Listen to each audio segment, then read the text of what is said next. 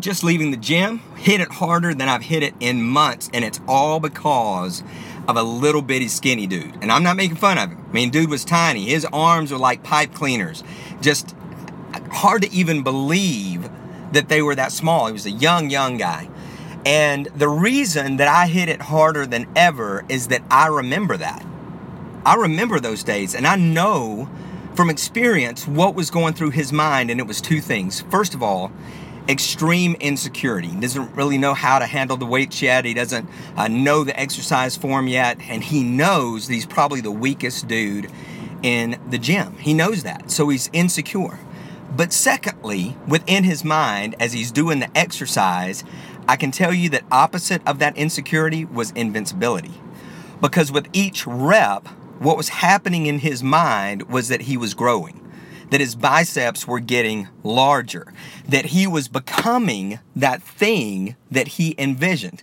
And I can also guarantee you this, if there was nobody in the locker room, he stood in front of that mirror and he flexed and he did a double bicep shot and he saw something that he did not see a week ago, that he did not see a month ago if he'd even been training that long.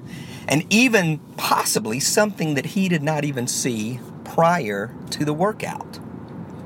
Insecurity, invincibility. I think in our lives, for the most part, it's pretty easy to feel that insecurity.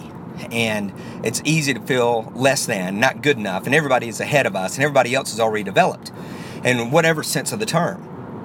On the opposite side, the invincibility is usually the dream that we begin with. We see ourselves accomplishing this thing, and we're excited about it, and we launch out of the gates with the feeling of invincibility, but we hit some roadblocks, and we hit some snags, and we look in the mirror and we flex, and it's not what we thought it was going to be. Our income isn't what we dreamed of. The business isn't going the way that we thought it would. We're not running as fast as we thought we could, and suddenly the invincibility turns into insecurity, and we either quit or we just barely go through the motions.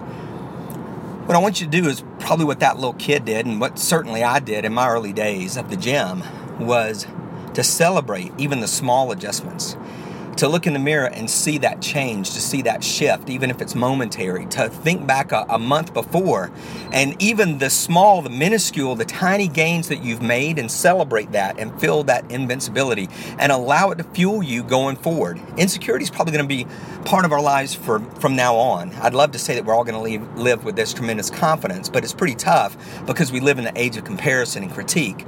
However, on the opposite side, I do think we can foster a healthy invincibility, celebrate the even small adjustments, celebrate the even small steps, celebrate the even small areas that we advance, and celebrate the things that we've accomplished regardless of how small they may seem to us. And that'll keep propelling us forward. We'll continue going to the, quote, gym. We'll keep taking the actions. We'll keep working out. We'll keep growing. And 6 months from now, a year from now, 5 years from now, we're radically transformed in our body, our business, and whatever goal it is that we're seeking. As always, success is not an accident.